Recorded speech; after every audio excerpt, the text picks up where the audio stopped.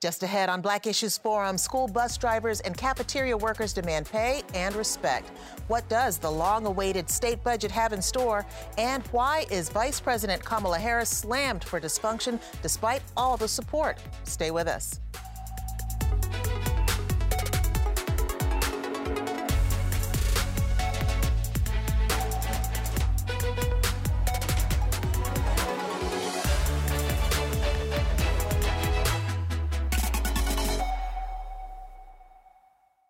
Welcome to Black Issues Forum. I'm Deborah Holt-Noel. We often hear about how underpaid our teachers are. Well, in recent weeks, another group of workers in public schools have captured public awareness. School bus drivers and cafeteria workers have staged sick-outs, leaving hundreds of parents scrambling to get their kids to school and get meals to children in the schools. It's a situation that in Wake County prompted the school board to approve a one-time bonus of nearly $4,000, but is it enough? Here to talk with us about the worker shortage problem in our schools is Councilman-elect Leonardo Williams of Ward 3 in Durham. Congratulations on the recent election, Leonardo. Thank you so much for being here. Thank you for having me, Deborah. Now, is this a Wake County problem, the shortage of bus drivers, the disgruntled cafeteria workers and those shortages? Yes, it's a Wake County issue just as well as a Durham County issue and a North Carolina issue, as well as a national, federal issue. We are feeling this everywhere. Folks are having to take their children to school, and some are going to school where they're not even having someone to serve them a meal. It's a really big issue that we're dealing with nationwide. And we know that we've got the pandemic that many are blaming for this stress, but are there other stressors that have contributed to this? So, as many folks know, I am a former educator, two-time Teacher of the Year. Education is my background. We in the industry of education were stressed well before the pandemic. We were hanging on. The pandemic simply gave many educators or folks in the education industry a moment to reassess themselves and reassess their value, and we're feeling the brunt of that now. And we know that as a result of the sick-outs, the Board of Education in Wake County decided, let's implement a plan of immediacy. We're going to do some bonuses and try to get folks satisfied in that way. And then there's going to be more to come, a 1% salary supplement. Are those the kinds of strategies that are really going to address the issues? You know, in 2008, I was a teacher, and that's when our salaries were frozen. But prices continued to rise over the years. Well, educators haven't had a raise in 3 years. So the budget was just passed, a 5% raise. When you think about it, that's 5% over 5 years, because the 5% raise is going to be implemented over the next 2 years. So that's 1% each year. We're not keeping up with inflation. We're not keeping up with the cost of living. We're talking about teachers in some capacities and, cafeteria workers, bus drivers. Who else is out there who you would say is underpaid in the system, who we really need to address when it comes to pay raises? To educate a whole child, it takes the entire staff. It takes the whole staff, from our actual certified teachers to teacher assistants, instructional assistants, our classified staff, the folks you see when you walk in the front office. Education as an industry, education as a public entity is actually one of the main entities that have yet to evolve with society. So, and you'll hear us call it a sick out because in North Carolina, we're still a right-to-work state. So we can't protest. So what folks are doing now is they're getting the attention. And some of the strategies of the raises or bonuses that are coming now, I believe they're just the beginning. But we're going to have to reassess how we do teaching and learning, and we're going to have to reassess how we actually value and compensate in this industry. What are some of your suggestions for thinking differently about how we educate and who's involved in that system? So first of all, our educators have to be the leaders in this. They have to also be leaders in society when it comes to teaching and learning rather than just in the classroom. First of all, teachers should feel liberated in the classroom, not feel as though they want to leave the classroom. And we also have to think about how we're going to build our kingdoms. You know, kingdom building is a way that I look at our community and teaching and learning. We have over 600 churches in Durham. We should have over 600 classrooms outside of the school building, 600 community centers, ecosystems. So we have to diversify the learning venue, and we have to expand the folks, our neighbors, our community members who are educating our kids, be more, I guess, together on this process. So we're going to have to evolve and reform how we educate. And one of the things that I've heard you say is that there's a connection between our economy and our education and public safety. How do you connect all those three things together? Absolutely. So, you know, everyone knows if you're looking at the news in Durham, we're talking about public safety every single day because we have a situation every single night. But as it's been stated, public safety is a prerequisite to prosperity. Education and economic development are public safety issues. And in order for us to solve the crime epidemic in Durham, we are going to have to engage our kids, not only in our schools, but in our parks and our recreation areas. We're going to have to engage them earlier. We're going to have to work with small businesses to ensure that we're creating citywide apprenticeship programs and internship programs.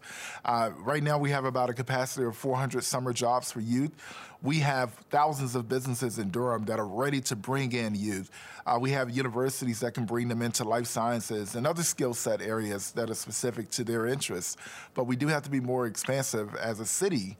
And the city can also have a role in how we educate our kids, not just the county.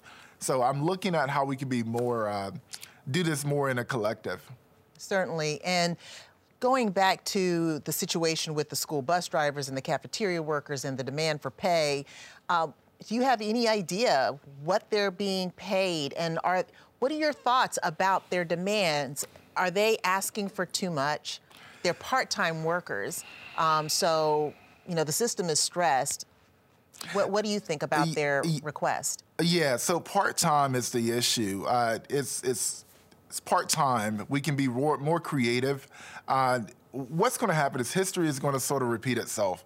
And I'm going to date myself here, but when I was in high school, the high school seniors drove the school bus. I'm not suggesting that we go back to that, but I know for a long time, even recent, cafeteria workers were also bus drivers. We were cross-utilizing our staff to ensure they had the amount of hours and could, you know, increase their pay. But many bus drivers, when I was in the school system, was getting $8.75 an hour. In this day and age, you cannot live on that. We have folks that are right under middle class that cannot afford a home. We have people in middle class that can't afford a home in Durham. So now we have an entire public entity of folks working in a space where they have no chance of even owning a home. And that is a problem. So we need to pay more. We have to get more creative in how our tax structure is in North Carolina to allow us to be able to compensate educators more. Councilman-elect Leonardo Williams, thank you so much for joining us. My pleasure. Thank you. After 2.5 years, North Carolina has a state budget approved by the General Assembly and signed by the governor. The $29.5 billion measure will no doubt be welcomed by all 100 counties, as our state has been operating without an approved budget for more than 2.5 years. Of course, there were compromises made on both sides, so let's talk about the good, bad, and the ugly. I'd like to welcome Lemeshia Whittington of Advance Carolina and Harold Eustache of the Forsyth County GOP. So pleased that you were able to join us. Let me open up with you, Lemeshia.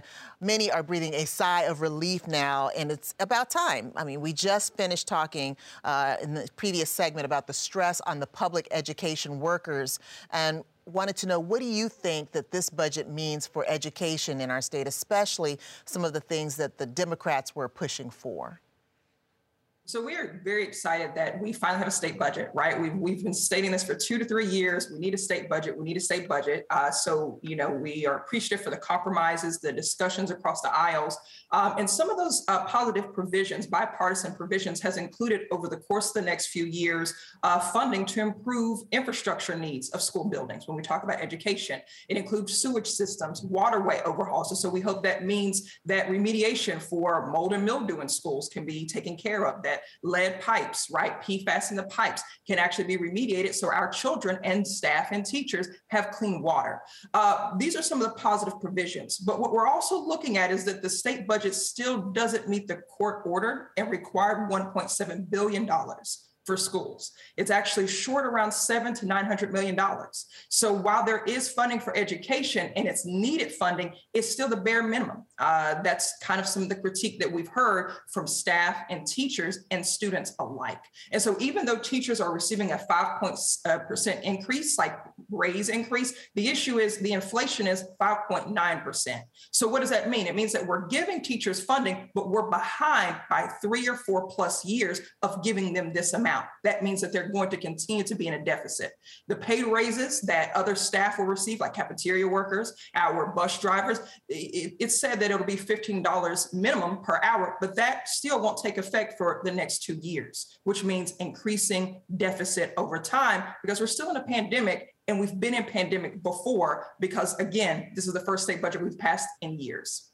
So those are some things for education. Harold, what would you share about the gains for education in terms of what the conservatives may have been interested in? I think there's a lot in this state budget that all residents in North Carolina can be proud of. And, particularly, I think it's great for the fact that it's bipartisan and the fact that I think our Republican legislature in writing this did a good job. One of the first things is that this budget really focuses on charter schools and helps uplift charter schools and give them the money that they need through this pandemic to open, to keep their students solvent, to keep their students achieving. There's studies to show that students at charter schools are doing really well. This budget also expands free and reduced lunch. So families of 4 making under $85,000 a year will be eligible for free and reduced lunch. That's most North Carolinians. So that is really a huge deal for a lot of families, not having to worry about lunch at all for the majority of families in North Carolina. This bill also gives, I think, $150 million or so, or even more, to Fayetteville State University, one of our great HBCUs. And I think it's great to see that university is going to get that kind of money that it needs, and really in that region be sort of a place that students can go get a great education. So there's a lot in this budget to be proud of. I know that over the last few years with COVID, it's a lot of students have left public schools, and this budget tries to keep not punished public schools for students leaving, but also helps give vouchers to students that want to go to private schools. So there's a lot there.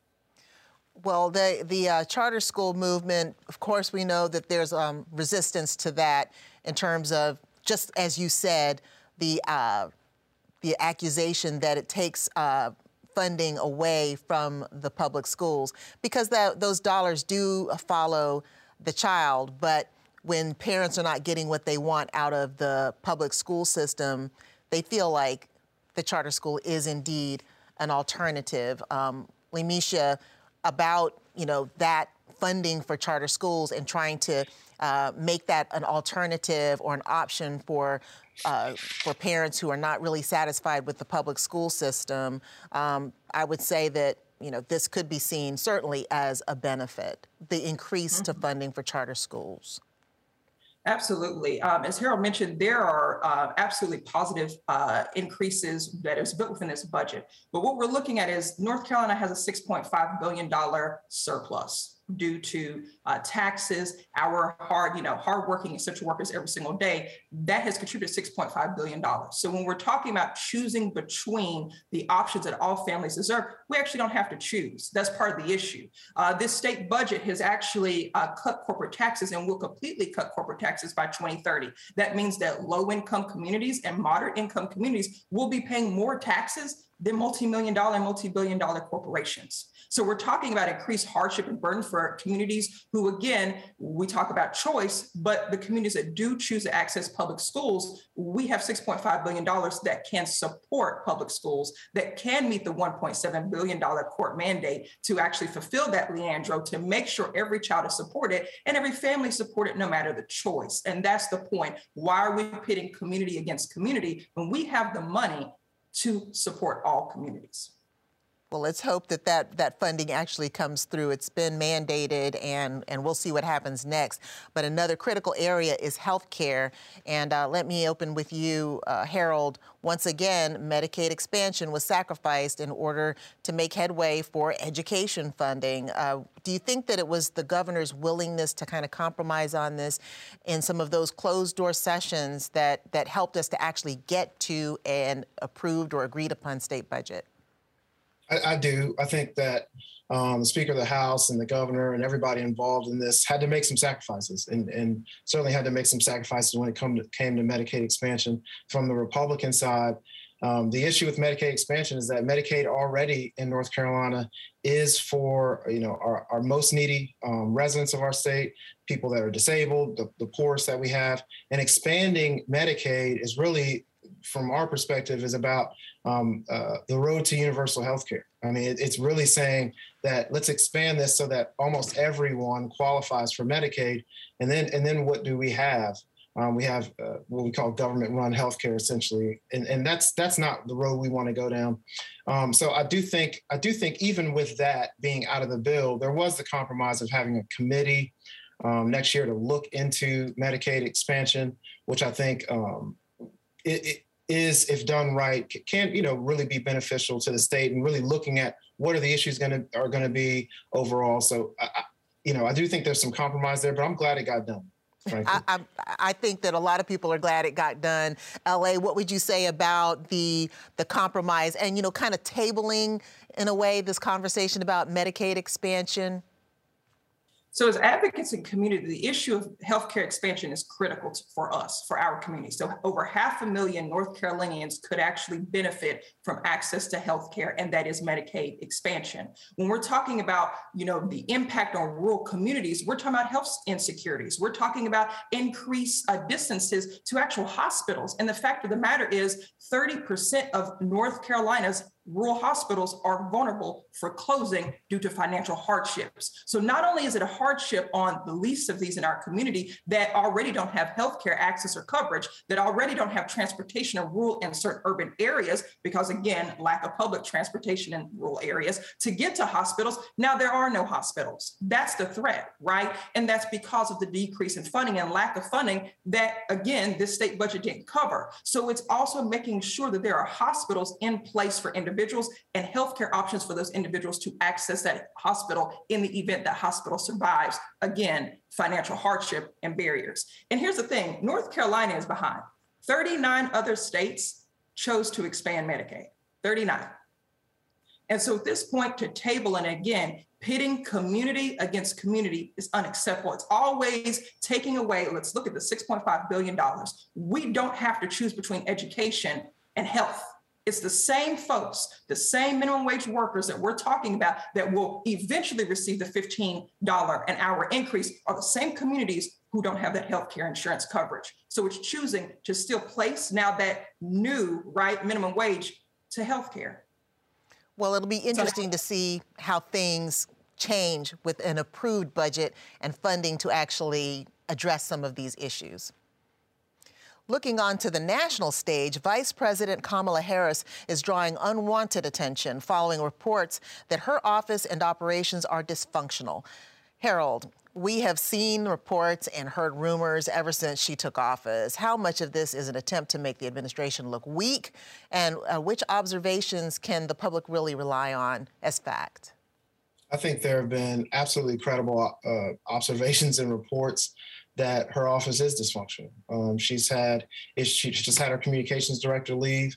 She's had several reports of serious issues in her staff where folks have wanted to leave. And even internally, people have said it comes from the top down.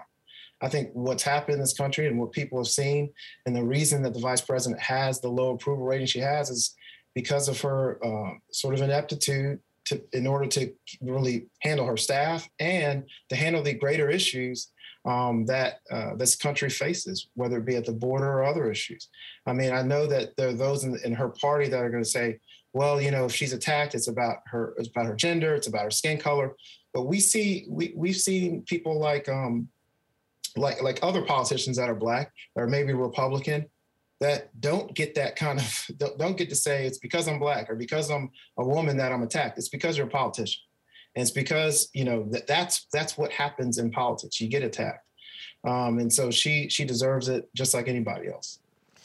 Well, Lamisha, as far as deserving this attack, you know, so often it just seems as though women of color are in these positions of leadership and the attacks come. And certainly, just because you're a woman of color doesn't mean that you're doing your job, you know, extremely well. But how much of the criticism is about her dysfunction, and she may well be dysfunctional, and how much of the, you know, ultra criticism, I would say, could be tied to sexism and racism? Right. So let's talk about really briefly the role of vice president, right? So number one is to receive assignments and tasks from the president of the United States. Vice president is number two. So that office receives, right, assignments and tasks. They don't set the agenda, they carry the agenda. They also carry the message. So whenever we hear the message of the administration, be it at a press conference, at a press release, those statements were pre-approved by the president and his administration, and it is carried forth by the vice president. Number two, the role of the vice president is to carry the message. And historically, the role of vice president was so undefined that each vice president made its role and function it's been, now we have a her, but his appearance in the public. There was actually no constitutional framework by which the vice president was required to carry, aside from being support to the president. And so what we're seeing is, in this year, right, is the defining of what is it to be a vice president and the first Black woman and Indian descent individual. What does it mean to define after a historic administration that we saw previously and the divide in the country? What does it mean when actually for the first time that we're seeing Vice President Harris doesn't have more experience than the president? Generally, vice presidents are chosen because they are perceived as doing something the president can't do or can't do very well. So you have two individuals in office that don't have gaps or deficits, and the vice president's role finally is not to overshadow the president.